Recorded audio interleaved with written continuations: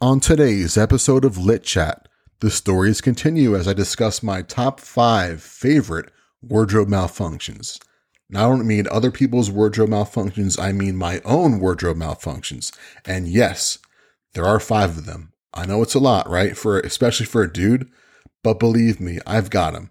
I also discuss some of my favorite St. Patrick's Day memories and why it's so important to me, even though I'm not Irish. In the meantime, I will get into an Am I the A-hole question that I don't even have the guts to ask Reddit about, but I do have the guts to ask you, my audience. Speaking of my audience, I answer another one of your etiquette questions when discussing a friend's health and wellness. But before we get into that, I wanted to let you know that this episode of Lit Chat is brought to you by joeislit.com. I'm getting there, folks. Squarespace, ZipRecruiter, Cash App. You're going to want to get in on this before the ad rates go up way through the roof. But until then, go to joeislit.com for my review of the top product placement moments of Stranger Things Season 3. You can also read about life and career advice that I received from the one and only John Moxley. All that and much more at www.joeislit.com. All right, let's light this up.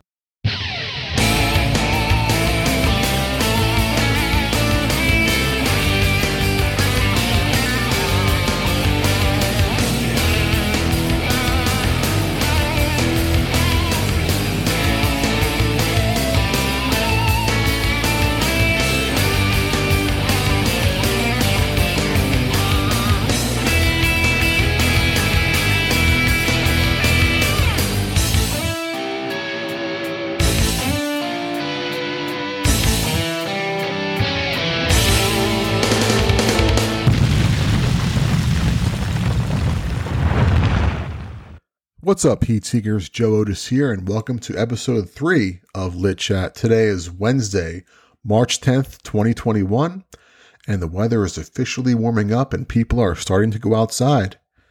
God, I really hope this cold weather is over so I can finally get into my spring routine. Sports-wise, I like to follow NFL free agency and scout out the rookies about to enter the upcoming NFL draft, which comes around my birthday.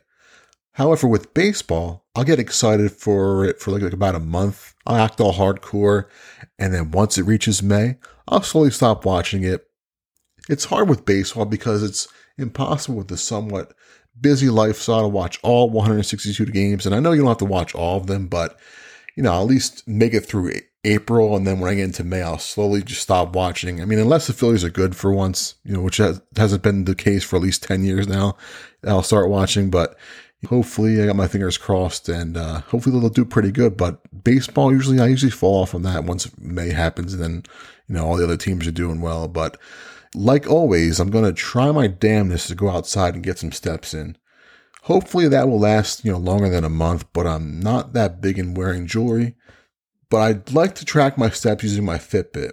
It's kind of silly because I had to shut off the heart rate tracker on my Fitbit because watching it causes me to get so much anxiety. I mean, that sounds a little crazy, but, say there's a day where I forget to drink the recommended, what it seems like 250 ounces of water, and I get a little dehydrated, so my heart rate goes up. There will be times where I'll be sitting at my desk at work concerned that if my heart rate went a little up, where I would think, okay, this is the moment, all right? This is the moment. I'm finally going to get out of that heart attack. Yes. And then I'll get nervous, wondering why it doesn't go down right away, or, where I start to watch it. Then I get frustrated because it doesn't go down, and the frustration causes it to stay up, causing me to stay in a continuous loop of my heart rate not going down. So I felt it would be better if, just turn off the heart monitor portion of it and just check the steps. But then I feel like I'm not really using the Fitbit to its fullest. I would love to hear what you all think about this. I mean, does anyone else get a little anxious from the constant monitoring that fitness trackers do when performing their tasks? Or am I the only one? So today we discuss something that has happened to us all. It doesn't matter if you're the coolest one in the room or the biggest nerd. There's been times when your clothes just didn't work out for you. And when I say work out, I don't mean your clothes being stylish. I mean, you may have bent over too far, or maybe your outfit got caught in something. Hey, it happens. Happens to us all. But how does it happen so often to one person? Well, I'll get into that in a story that I like to call RIP, the Joe Otis story. Number 5. The time period is October of 2008. There are a few times that are happier in my life. I was just laid off from my newspaper advertising job, survived a battle with pneumonia, and was living in the midst of the worst recession since the Great Depression. Okay, so where is the good in this, you ask? How about the Phillies are about to win the World Series?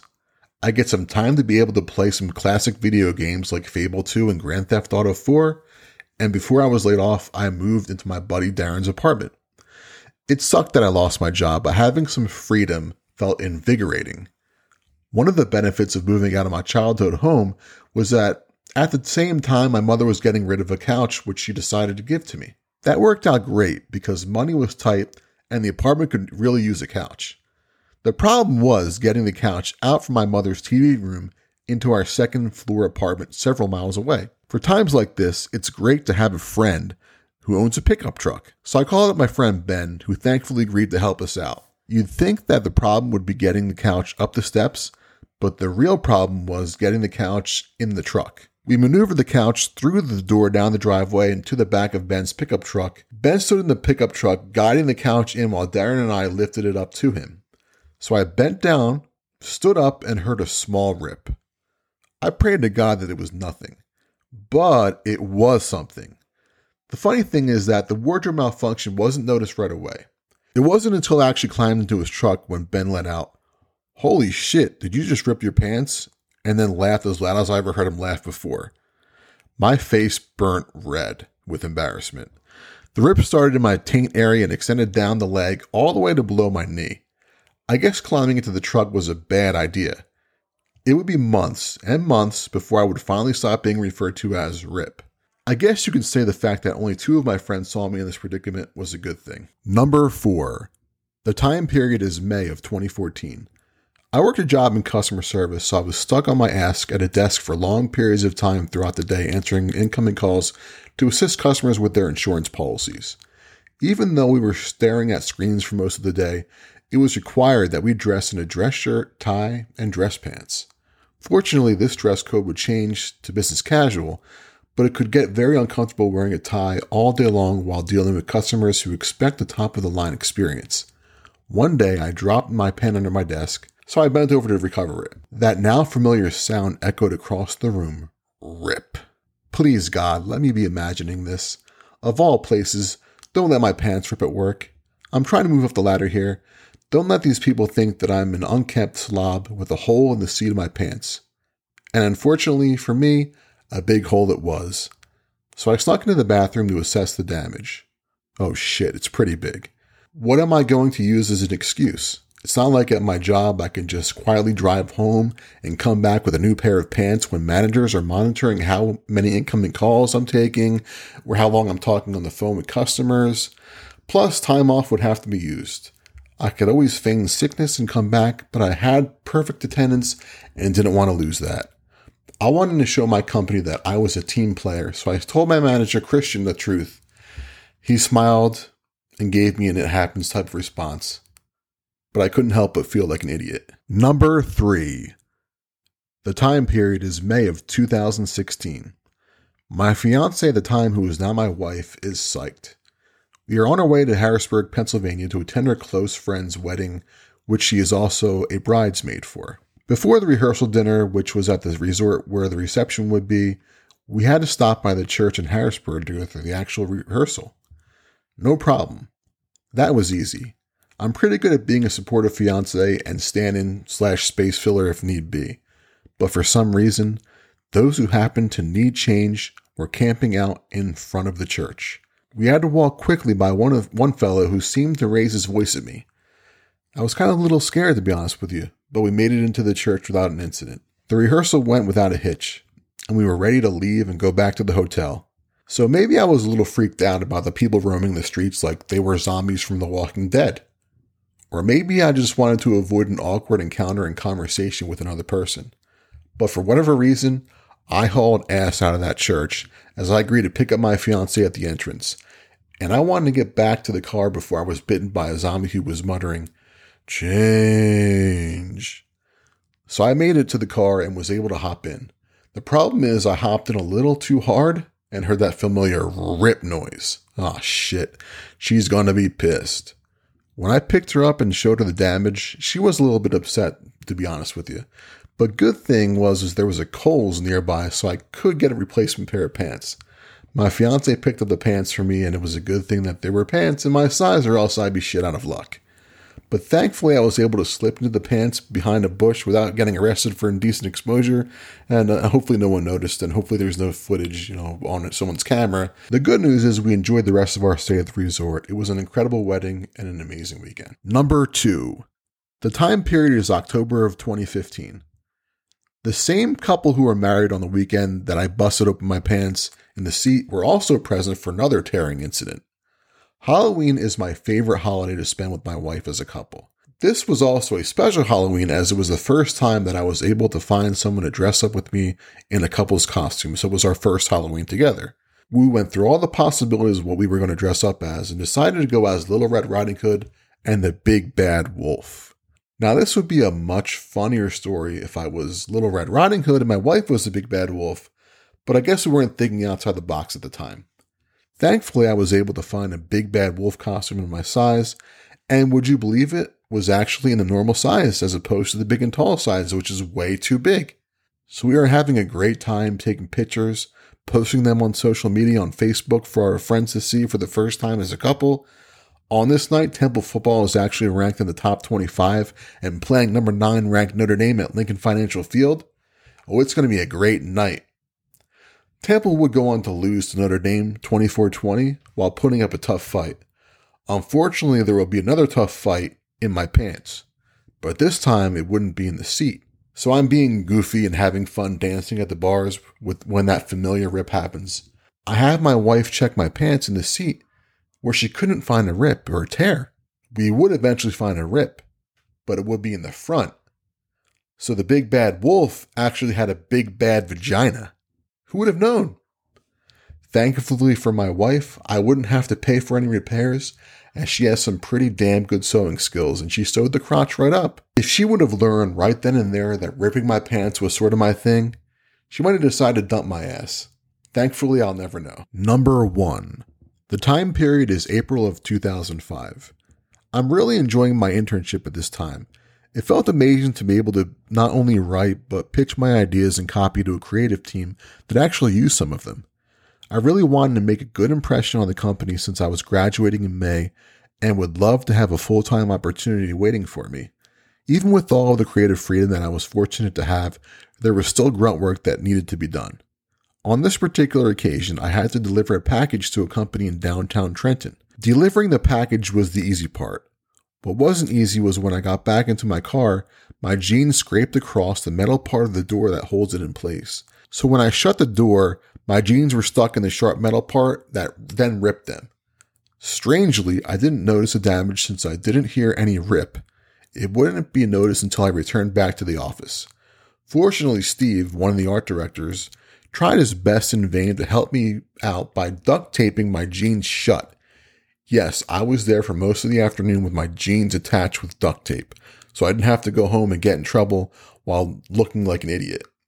It was a good strategy until the creative director walked in on him duct taping me up.